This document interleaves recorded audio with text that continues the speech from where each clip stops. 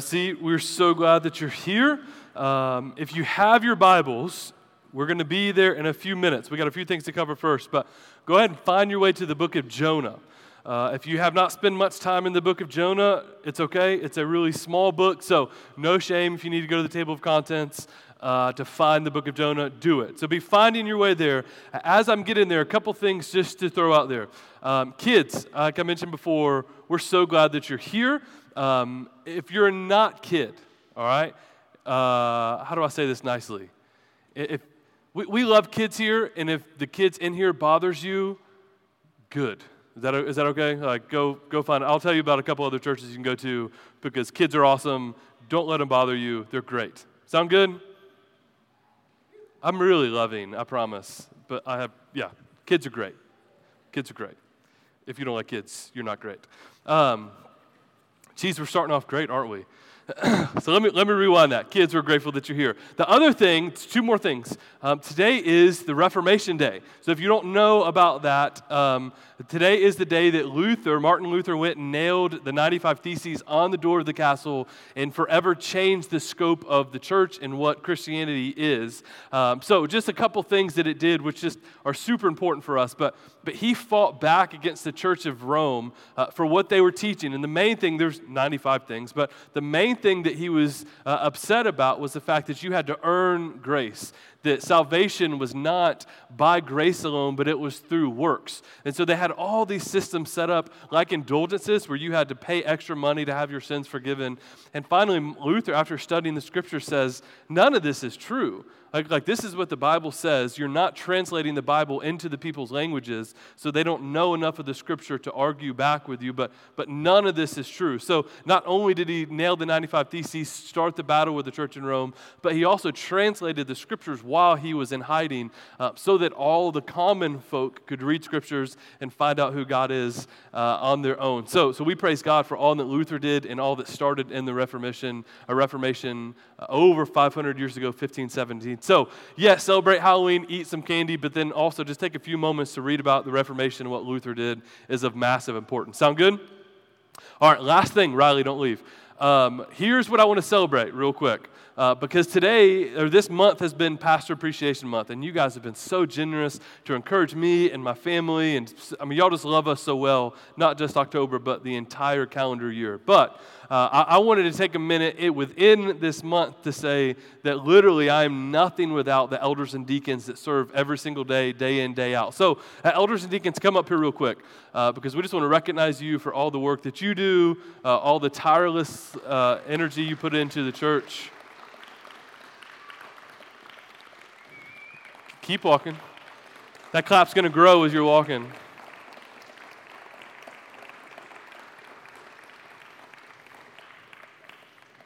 So these are, and I've just got a little letter for you guys, but Greg is an elder. Pops, thanks for all that you do. Rob on the end. It was a bad toss, my bad. Rob, thank you for all that you do. Stephen is not here, so thanks for whatever he does. So those are our elders, and then Daniel, man, thanks for all the work that you do. Dylan, thanks, brother, really appreciate you. Riley, thank you. Is he asleep? Thank you. Sorry. And then Hannah, who is our newest, thank you. Thank you guys so much. So y'all give them a round of applause for all they do to help serve the church and love the church. Thank you. You guys can grab a seat, yeah. All right, so the book of Jonah. Who's pumped about the book of Jonah? I am, and even just spending time in it, I was going to grab that, but thanks, man. See, servant, just taking care of Stephen like that. So the book of Jonah is fantastic for a bunch of different reasons, but here's what I need, because I read this, heard this week, and it just really resonated. The book of Jonah is the most known yet unknown story in the Old Testament. And what that means is we've all had this idea of Jonah. We've all heard it, the big fish, the big whale. Is that actually true? Is it allegory? If you grew up in the church era that I grew up at, you saw Jonah and the whale on the felt board, and the whole time you're wondering, how does the whale stick on that thing without falling off? You're not even paying attention to the story. So we all have this misconception and idea of what the book of Jonah is. So Over the next 4 weeks, because we're going to do this for 4 weeks, and then we're going to go to an Advent series for 4 weeks, and then we're going to go into Exodus starting next year. We're going to spend probably, I don't know, a long time in Exodus, 40, 50 weeks. So over the next 4 weeks, I want you to try to forget all the misconceptions that you've walked in here with the book of Jonah. And really, us together collectively relearn, maybe properly for the first time, what the book of Jonah is and what it's about. So we're just going to study the first chapter, most of the first chapter today. And like any story, any character arc, what happens at first is you meet the characters, right? So you think of your favorite movie or your favorite book, right out the gate, you're going to meet the characters, but then there's also going to be a climax, right? There's going to be some kind of tension that's building up to this point of climax. So in chapter 1, we're just going to simply learn today who the character is. Spoiler alert, it's Jonah, right? And then we're going to start getting into the tension of what's really happening and what the Lord is trying to teach, not only Jonah, but for all of us today. And here's the conflict. You ready? I'm going to go ahead and throw this out. We're going to look at this over the next 4 weeks. The conflict or the tension, the lesson that God is trying to teach Jonah is nothing more than obedience. It's obedience. He's trying to model, shape, teach for Jonah how to be obedient. And listen, I'll be honest with you. Obedience is, in my opinion, the hardest part of Christianity, right? And really, when you kind of tease this out, obedience is the hardest part of everything. To follow through, to do what you know is right, is literally the hardest part of anything. Getting married is super simple, right? But staying married might be a little bit more difficult. Or maybe a lighter one. Joining a gym is super simple, but staying obedient, staying diligent to the regiment of being active in the gym might be a little harder. Or for the college students, it wasn't probably that difficult for you to get into the university. But to stay disciplined, to obedient to what the professors ask to the graduate is a little bit more difficult. And we can do that same thing here. To begin the process of following Jesus, for some of us, it was incredibly difficult. But for the most of us, it wasn't. But the process of being obedient, when God calls us into the deeper waters, into the harder places, that's where Christianity gets really difficult. And that's what we're going to study this morning. We're going to start to see this tension of obedience. So we'll start off, like I said, just 1 through 16, but real quick, just background on who Jonah is, right? So Jonah just kind of begins, but we really don't know the history, the background of Jonah, and I'll release a little bit more of these details as we go on, but we see Jonah primarily in 2 Kings 14, and it's through Jonah's preaching that Jeroboam II fixed Israel's border that had been weakened during the early conflicts of Assyria. So Israel was in conflict with Assyria. You need to remember Assyria because it's going to come into play here in a second. That was the enemy of Israel. And so through the prophetic message of Jonah to the king, that's how all the situation was fixed. Now, the prophets within the Old Testament are just vocal pieces of God and God's word. So they speak on behalf of God. Whatever they hear God say, they speak it. And a lot of times they're speaking on sin, they're speaking on conflict, and they can get murdered because of it. Like they can just get axed because you're not talking to regular people. These prophets are going into talking to kings, talking to rulers. And so we see this with Jonah. The first understanding of Jonah was that he was a bold man that went straight to the king and told him how to fix this situation, how to protect Israel from the Assyrians. So we know that he was a prophet, we know that he was bold, and we know that he was somewhat good at his job, because he helped fix and rebuild the nation of Israel. So when we pick it up at the beginning of Jonah 1, we know that he's had some success and he knows how to listen and obey to what the Lord has called him to do. So here's what we're going to see as we start to study the idea of Jonah. And here's what we have to get in our minds in this concept of obedience. Because what Jonah is going to present for us, and what most of us probably already believe, but we don't really understand that we believe, is that the opposite of obedience is disobedience, right? So if you're not being obedient to your parents, if you're not being obedient at your job or your workplace, if you're not being obedient, then you're being disobedient. But here's where we start to get soft on disobedience, right? Because we naturally think that if we're being disobedient, it's a passive. I didn't really mean to be disobedient. I didn't mean to disobey. But what we're going to see here is that every time we choose not to obey, we're choosing to disobey. It's not a passive, but it's an active work that we're actively choosing to disobey. And so we'll see this time in this story, in chapter 1, Jonah 3 times actively chooses disobedience over obedience. And so it's helpful for us as we study Jonah and as we just become sanctified, become more like Christ ourselves, to stop and understand and see what it is that we're choosing, because we're all choosing something over obedience. Here's what God has for us. I don't want that. I want this. It's not a passive, like, oh, I just fell into this. It's an active choice where we deliberately disobey because we would rather have this. And we're going to see this on display 3 times within the book of Jonah. So let me read this quote from C.S. Lewis, and then we'll jump straight into verse 1. To have faith in Christ means, of course, to do all that he says. There would be no sense in saying you're a trusted person if you take not his advice. Thus, if you have really handed yourself over to him, it must follow that you are trying to obey him, but trying in a new way, a less worried way. Not doing these things in order to be saved, but because he has begun to save you already. Not hoping to get to heaven as a reward for your actions, but inevitably wanting to act in a certain way because of a first faint gleam of heaven is already inside of us. And so Lewis is opening us up as we get into this text, lest we slip into a type of legalism, that obedience does not earn salvation, that we obey because how good and how generous and how merciful God has been to us first and foremost. And hopefully this week, but then also throughout the next 3 weeks, we'll see that. So let's pick it up in verse 1. Jonah 1, verse 1. Now the word of the Lord came to Jonah, the son of Amittai, saying, Arise and go to Nineveh, the great city, and call out against it, for their evil has come up before me. But Jonah rose to flee to Tarshish from the presence of the Lord. He went down to Joppa and found a ship going into Tarshish. So he paid his fare and went down into it to go with him to Tarshish, away from the presence of the Lord. So straight out the gate, you see the tension. We see Jonah, who knows what he's doing. He knows how to listen to the Lord. He knows what to speak. God clearly speaks to him, says, Arise, go to Nineveh, to the great city, and call out against it. And Jonah simply says, no. Like, absolutely not.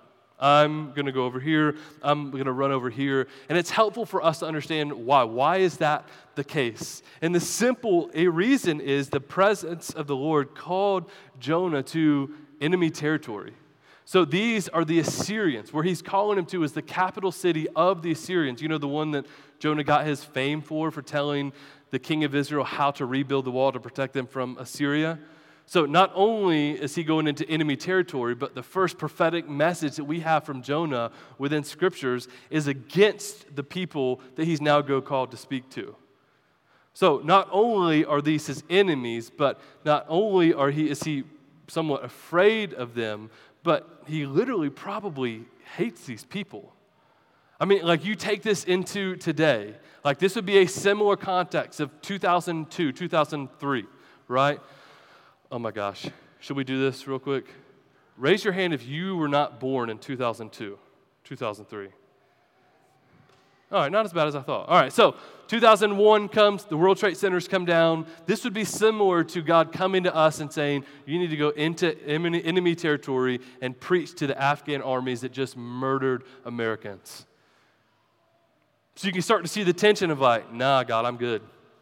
Like, if I go over there, I'd like to do other things to them other than to preach them the good news.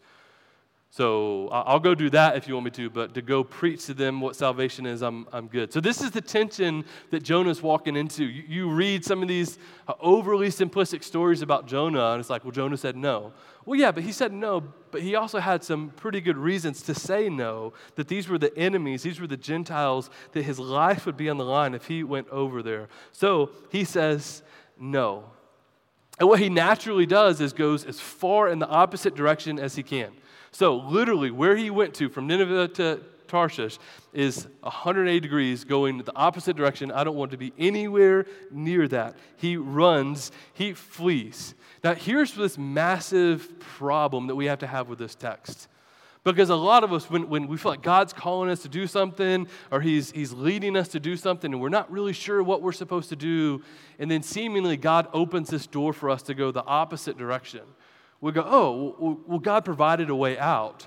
So maybe I misunderstood God. Maybe I wasn't supposed to do what God asked me to do because God has now provided a way out. So you take Jonah, he goes down to Joppa, he goes down to where the boats are, and there's conveniently a boat that's taking him opposite of what God called him to do.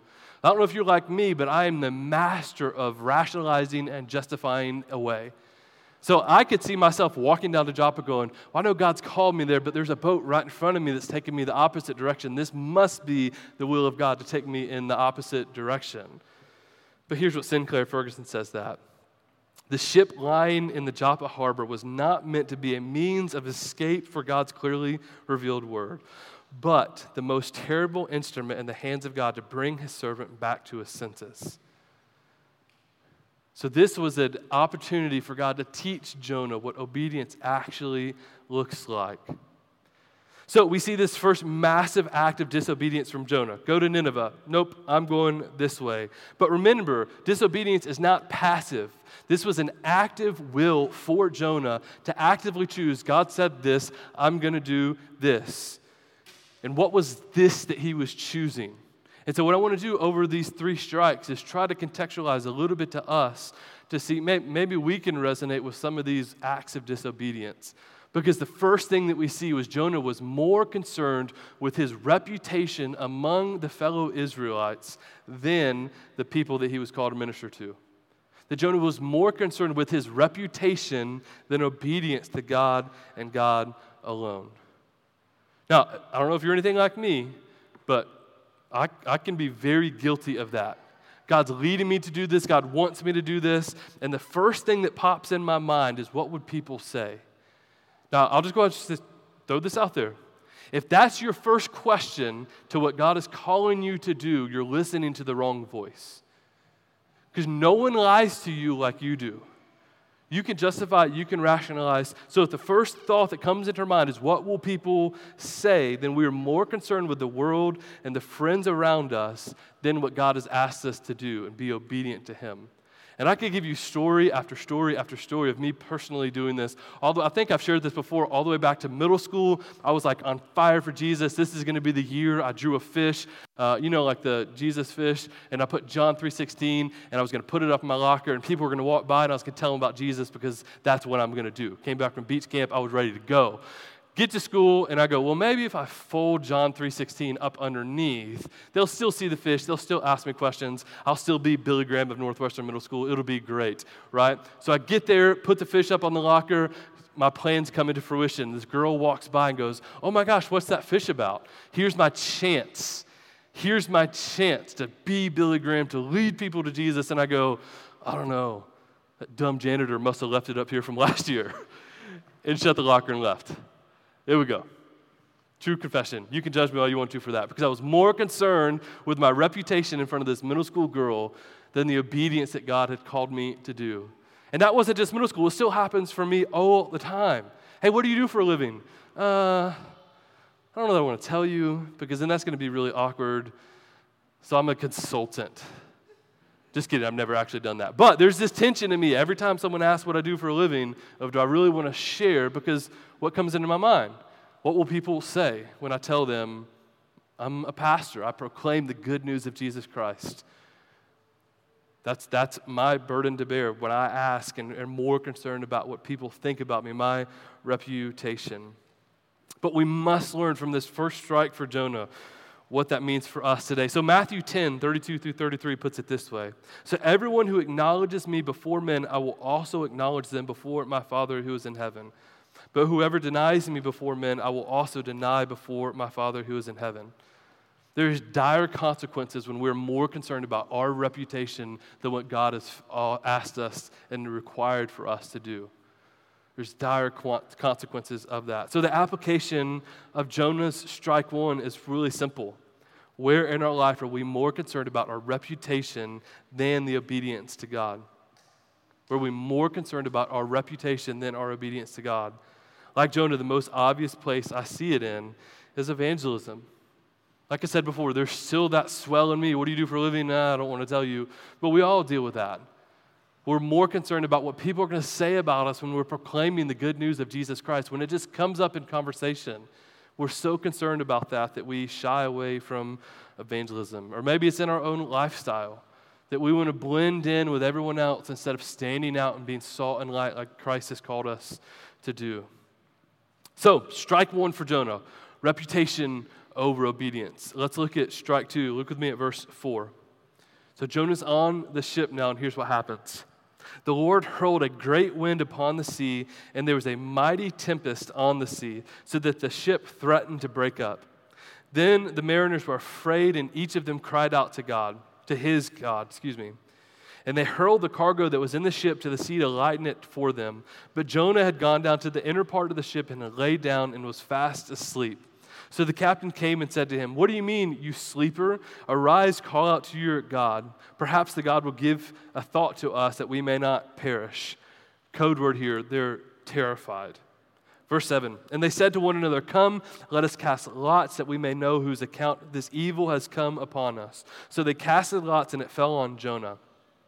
Then they said to him, "Tell us, on whose account has this evil come upon us? What is your occupation? Where do you come from? Where is your country? And what people are you?" And he said to them, "I'm a Hebrew, and I fear the Lord, God of heaven, who has made the sea and the dry land." Then the men were exceedingly afraid and said to him, "What is it that you've done?" For the men knew that he was fleeing from the presence of the Lord because he had told them. So Jonah was more concerned about his reputation than the commands of God to go preach the gospel to those in Nineveh. So he's fleeing from the presence of God. Now here's just this massive question, and even the psalmist recognizes it and wrestles with this within the book of Psalms. Where can I go from your presence? Where can I flee from you? And if I go to the mountains, you're there.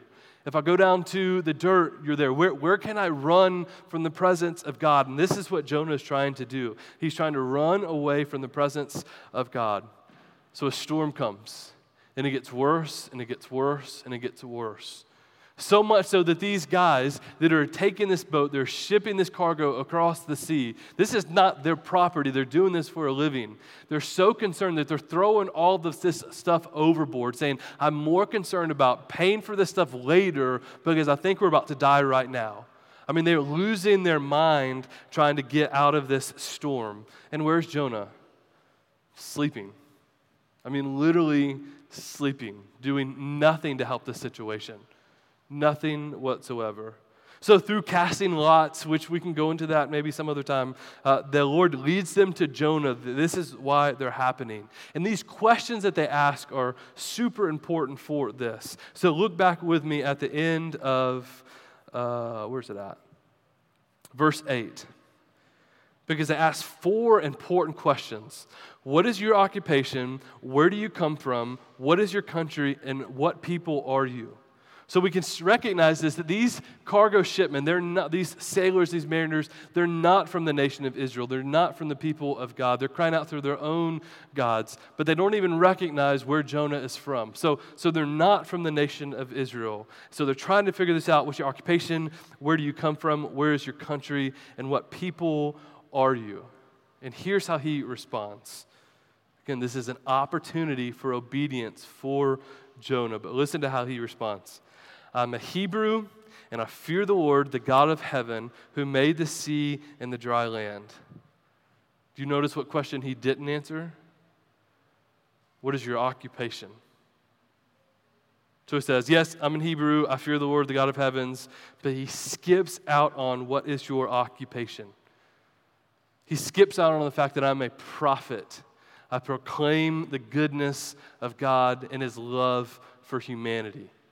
He leaves that part out.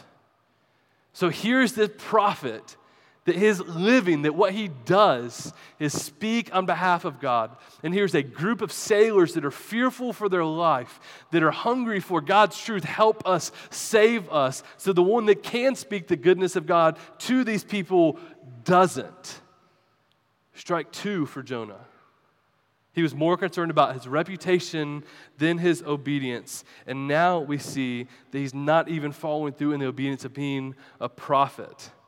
I am a prophet, Jonah could have said, and I can tell you how great God is and why you need him and how to make that happen.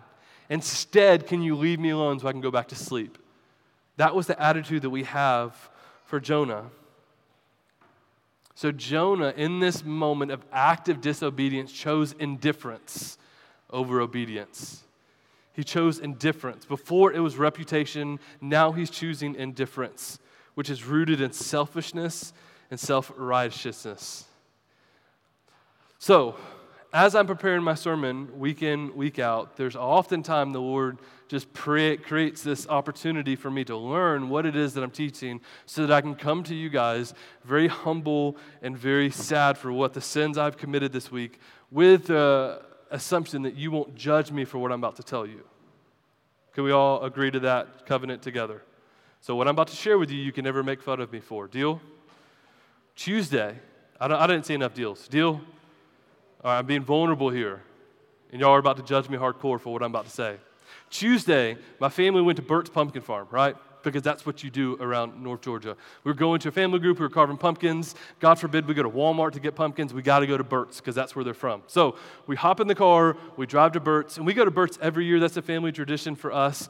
And every year we ride the hayride. And every year the hayride's the exact same. Have y'all rode the hayride at Burt's? All right, does it ever change? No. They should just call it God, the Alpha and the Omega, the unchanging one. That is what happens. But this time we're so late that they've already taken all the pumpkins, they're replowing the field, so we just get to look at dirt. No pretty sunflowers, no nothing, just dirt. So I go pay for, can you tell I was already a little salty about going to Burt's? Get to Burt's, I go pay $50 to ride this hayride that never changes so that my family can be happy. And there's 20 people at Burt's, right? I mean, all the pumpkins are done. It's like us and 20 people. Well, literally, I kid you not, all 20 people that are at Burt's hop onto this hayride with us. So now there's 0 shoppers around Burt's. It's us on the hayride with everyone else. Now, I'm in a bad mood already, and then I just paid $50 to pay for a hayride that never changes. And literally, this is the part you can judge me all you want to. As I'm sitting in this hayride, sulking in the corner with some lady that's way too close to me that I'm pretty sure kept just farting on me the entire time. It was not my kids, and it was awful. As I'm looking around, excuse me, kiddos, pooting. Here's my thought. You ready? I'm better than all of you. I'm not joking. Like, that was the thought that came into my mind, was I'm better than every single one of you in this hayride. I'm mad. I don't want to be here. Stop eating beans, lady. I don't know why we're here, but I'm better than all of you. And just as I'm sitting there sulking, trying to put on a good time for the kids, I just heard the voice of the Lord go, "Hey there, Jonah. Hey there, Mr. Indifference. Hey, Pastor, you're on a hayride with a bunch of people. Do you know where their spiritual life is? Why don't you talk to the people next to you, Jonah? What you are going to preach on Sunday is what you're living, Jonah. What makes you better than anybody on this hayride?" So as I'm learning this and thinking through this, there's this person that comes wrong ways. I don't know how they ended up there, but the wrong way on the hayride. So now the hayride has to stop, and we're waiting for 10 minutes because somehow they missed the big entrance to Burt's farm, and I don't know what happened. But this person in the car was, we'll say, was dressed up for Halloween before Halloween was ready. Is that a nice way to say it? So I'm looking at this person, and I'm already having this conviction of sin, and just kept thinking, man, maybe I should just pray for that person because they are literally lost in the woods. They're not from around here. If that person comes, if I see them, I'm going to go try to talk to them because I don't want to be Jonah. I don't want to have this indifference in me because indifference runs way deeper than we think. Because for a lot of us, that's, and you can judge me if you want to, but I'm pretty sure we all kind of wrestle with that at some point. The indifference runs rampant in all of us. And we could see this, Luke 10:33. Just consider the parable of the Good Samaritan. You have the priest and the Levite that go to the other side of the road to not help the person that was beaten in the ditch. Why? Because we're better than you. We don't actually have to help you. But Luke 10:33, a Samaritan, as he journeyed, came to where he was, and he saw him, and he had compassion. So what is the antidote? What is the opposite of indifference? It's compassion. The opposite of indifference is compassion. If Jonah would have had an inkling of compassion for these sailors instead of thinking solely about himself, how different would this story have turned out? And the root of compassion is the gospel. The one thing that binds all of us together is that we're all born in sin. I'm better than no one because we're all alike. We're all born dead to our sins, dead to our trespasses, and for whatever reason, God saw fit to save us. That's what binds us together. So it doesn't matter education, it doesn't matter wealth, it doesn't matter what your upbringing was or wasn't. We are all the same. And we should have compassion on those that are far from God. If the priests and Levites would have understood the gospel, that at our worst, God still loves us and sends Christ to die for us, and they would have had compassion. If Jonah would understand the gospel, he would have had compassion on the sailors and spoken the gospel to him. So, Jonah chooses his reputation over obedience. Strike two, he chooses indifference over obedience. Are there people around us today crying for help? And we have the hope that they need, which is King Jesus. But we're choosing indifference. We're choosing distance. We're walking on the opposite side of the road instead of drawing near to them. So, reputation over obedience, indifference over obedience. Let's look at the last one, verse 11. Then they said to him, "What shall we do to you, that the sea might quiet down for us?" For the sea grew more and more tempestuous. And he said to them, "Pick me up and hurl me into the sea, that they may quiet down. For I know it is because of me that the great tempest has come upon you." Nevertheless, I love this, the men said no. At first they said, no, we're not going to do this. Nevertheless, the men rowed hard to get back to dry land, but they could not, for the sea grew more and more tempestuous against them. Do you like that? That's for free. Therefore, they called out to the Lord, "O Lord, let us not perish for the man's life, and lay not on us innocent blood, for you, O Lord, have done as it pleased you." So they picked up Jonah and hurled him into the sea, and the sea ceased from its raging. Then the men feared the Lord exceedingly, and they offered a sacrifice to the Lord and made vows. So of this entire story, and next week we'll get into whale, fish, what actually took place. But this part right here is the craziest part to me. I understand that Jonah chose his reputation over obedience. Like that one sits well with me. Not really, but I can understand. And I understand indifference over obedience. Again, that one makes sense to me. But this one is just bizarre. The sailors now know, right, that Jonah is the problem. That Jonah is what's wrong with the situation. So here's his solution. Just throw me in the sea. Just get rid of me. If you throw me overboard, everything will stop and everything will be fine. Just throw me overboard. Okay, so you got to go all the way back. How did this story start? Jonah being disobedient, instead of going to Nineveh, he was trying to flee from the presence of God. And so we get to this point where the seas are going crazy. What should we do? And here's Jonah's thought. Just kill me. Now, if you're a thinker, what could have Jonah's other option been? Hey, can you turn this ship around? God, I repent. Take me to Nineveh. I'll do whatever you ask of me. Spare me, spare these men. Take me back. Take me. I'm sorry for running. I'm sorry for fleeing, but take me back. And instead, Jonah was a prideful man and said, I would rather be killed. I would rather die than do what God has asked me to do. I would rather be disobedient to the point of death. Now, that's just hard to see. It's hard to understand that we can be so hard-hearted and disobedient to the Father that we would rather, our pride would just be so blind, we'd be so blinded by our pride. Here's what C.H. Spurgeon says about this. You are God's creature, and yet you have rendered him no obedience. You would not keep a horse or a dog that did you the same service or follow you at whistle. So he's saying, listen, we are supposed to be God's children, but we ourselves would not keep a dog that was disobedient. Why in the world would God keep us if we're being this disobedient, if we're letting our pride blind us over and over and over again? It only starts by the goodness of who God is. Now, through this, I was trying to think through an illustration, like what is it in a way that I could illustrate this point of pride over disobedience? And I just got to be honest with you. I have zero pride in me at all. So an illustration for this point was really difficult for me to come up with. There we go, just making sure you're with me. I am incredible. Bree, am I prideful? Oh, thanks, Boo. I'll remember that. Yes, I'm super prideful, and I've been in these situations where I would rather not admit fault, right? I would rather not admit that I'm wrong instead of being obedient to what God has called us to do.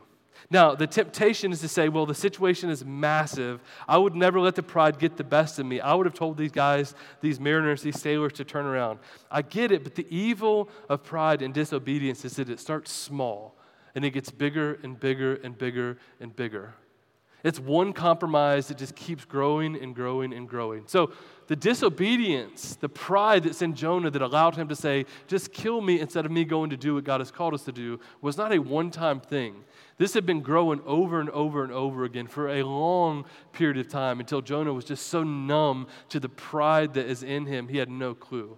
I'll put it this way. So this year's just kind of been a weight loss journey for me, trying to get healthy because trying to chase 4 kids is impossible when you're this fat. So I've been trying to lose weight, and the step one, I met with a nutritionist. She said, step one was just do this. Don't even worry about what it is that you eat. Just eat for 2 weeks, and I want you to track every single thing that you eat. Right? So don't change anything. Don't get rid of anything. Just track what you eat for 2 weeks, and then bring it back to me, and we can talk about it. Now, I could see, first off, I was just appalled. It was right there on the page. No wonder I'm fat. I eat 3 sleeves of Oreos every night. That makes a bunch of sense to me. You eat Oreos, you drink milk for a nighttime snack. But here's how it started, right? It didn't start out with me, I don't really eat 3 sleeves, but it didn't start out with me eating an entire sleeve of Oreos before I went to bed. It started off with me having 1 Oreo and a glass of milk. And then that 1 Oreo didn't satisfy, so it turned into 2. And then turned into 3. And then I started making jokes about it, like, I'm not eating a bunch of Oreos, this is just communion, right? The milk and the Oreo is just communion. Jesus loves this. No, Jesus doesn't love gluttony. So I just kept going and going and going, and then it ended up to a point where I didn't want to be, and I didn't recognize myself. And this is how pride creeps in on us. It's one decision that leads into another, that leads into another, that leads into another. And before we know it, our pride and disobedience has grown so much that it's even hard to see it. It takes something like us writing down, studying our soul to understand how much pride is built up within us. Because pride is nothing more than self-worship. And we live in a culture where self-worship is just normative. Like that is what culture accepts. If you don't worship yourself, if you don't make most of yourself, if you don't post all these self-righteous things on Instagram, and then who are you? So we live in a culture where that's just normative. But here's just 3 quick passages. Proverbs 8:13. The fear of the Lord is hatred of evil. Pride and arrogance and the way of evil have perverted speech I hate. Psalm 10:4, in the pride of his face, the wicked does not seek him. All of his thoughts are, there is no God. And then Proverbs 16, which this is the one most of us probably know. Pride goes before destruction, or pride goes before the fall, and a haughty spirit before a fall. It is better to be lowly in spirit with the poor than to divide the spoil with the proud.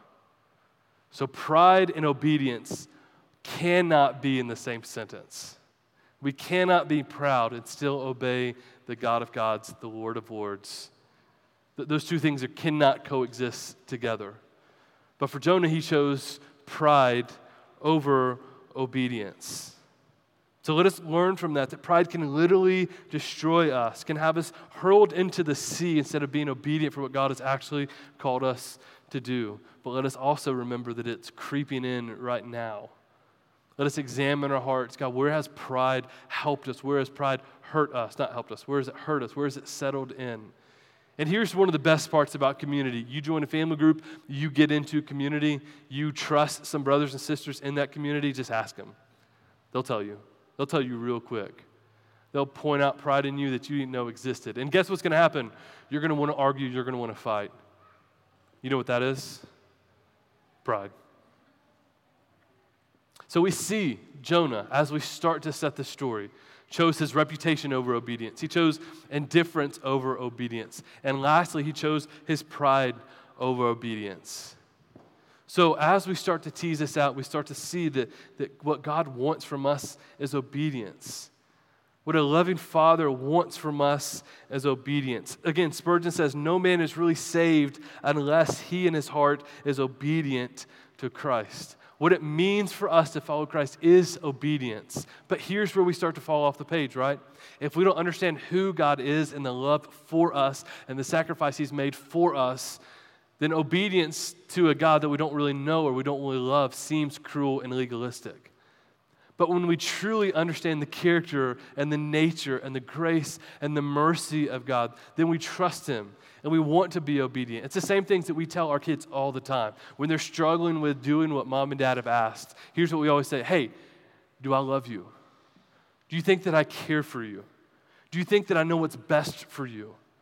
Then trust me when I say do this. Because you might not see it at the time, but your dad's not a cruel guy. I'm not trying to be a bully and make you do something that's not good for you. Trust me. Let me lead you. Do what I say. But over time, that disobedience is going to be punished. And this is where we pick up in the story of Jonah. Now, we can see this clearly on display as we start to wrap up our time together, and I preach my shortest sermon I've ever had. You're welcome, kiddos. Here's what we have to see. Flip with me to Philippians 2. Because when we start to consider what obedience looks like and why obedience matters, then we have one person that we can look to who was the perfect example of obedience, who did what did not make sense to him in the moment, but we get to see the fruit of that. We are the fruit of that. And that's Philippians 2. We're going to pick it up in verse 5. Philippians 2, verse 5.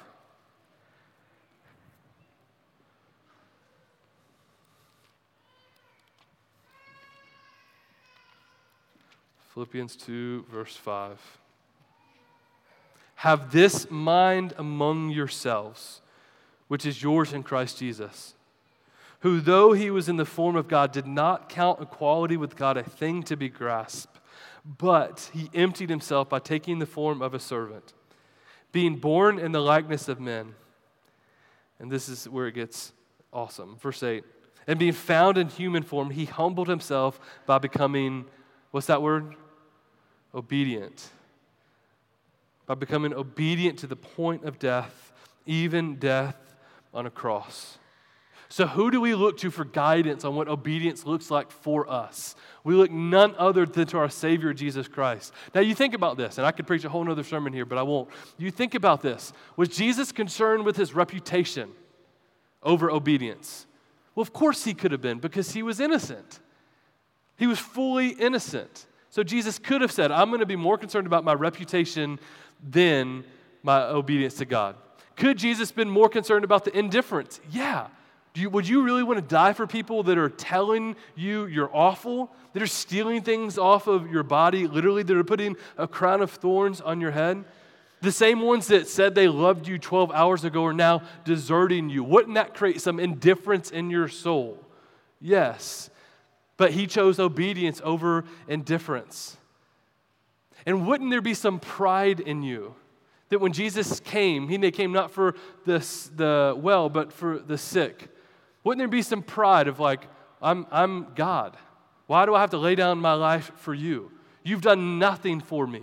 Over the last 3 years I've spent with the disciples, you've disappointed me over and over and over again. You don't deserve any of this.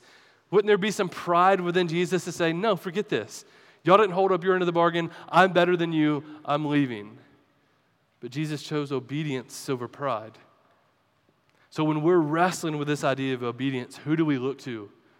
None other than the author and perfecter of our faith, who the joy that was set before him endured the cross, despising the shame, is now he's seated at the right hand of the Father. This is not something that we need to white-knuckle effort. I need to be more obedient, and I can do this all by myself. Friends, if we get that from the book of Jonah, I have led you astray. The point of the gospel, the point of obedience is that we can't do this on our own. It's only through the power and resurrection of Christ can we ever be obedient, because we're nothing but sinful people that will choose sin every single time. But if we submit to King Jesus, if we're obedient to him, then he will lead us and he will call us into that. So in a moment, we're going to stop and pray. We've got communion set up in the back for those that are baptized believers. You can get the body that represents, or the bread that represents his body. You can get the juice that represents his blood. And you can take communion. And you can remember that he has set the tone for what obedience looks like for us. But here's my question for us as we're taking this time of communion. What is it that you've been walking in disobedience for? What is it specifically that you've been walking in a season of disobedience? And I could list example over example after example, but I'm just going to trust that the Spirit's going to do that in us. That even now as I'm speaking, you know where you've been walking away from the Lord. You know where you're choosing to get on that boat and go 180 degrees from where you're supposed to go. You know what that looks like. And for some of us, it's salvation. For some of us, God has been calling us for a long time to give our lives to him. And we cannot get on a boat fast enough and go the opposite direction. So what is it that we've been disobedient in, that we're more concerned about our reputation, the indifference, or our pride, that we're not being obedient to what's best for us, which is what God asks of us? So I'm going to pray for us. Communion's going to be open. I'll be in the back if anyone wants to pray. And then we can leave this place committed to following after God, because God modeled that for us, that he loved us to the point of obedience through death on the cross. And he loves us and he knows what's best for us, and it's a joy to walk in obedience to him. So let's pray. And Father, we're so grateful for you and your love for us. God, let us not look down our noses at Jonah and the 3 strikes that he had of indifference, pride, and reputation. So, Father, this morning, where are we being disobedient? As I said, maybe some you've been calling for a long time to be a son or daughter of you, and they've been walking away from you. For some, it might be within marriage, it might be within school, it might be a career path that they know is the right path, but they keep pushing it down. Spirit, I trust that whatever's happening in this room right now, it's from you. Father, would you convict, would you lead us back to you? Because your ways are the best. And more often than not, we can never see it or understand it in the moment. But Father, we trust you. We trust you that you love us, that you care for us more than we could ever imagine. And what you're asking of us is what's best for our sake and for your glory. So God, would this morning be a morning of confession and obedience? Would we lay down our reputation, our indifference, and our pride and follow after you? Jesus, we love you. Thank you for loving us. It's your name we pray. Amen.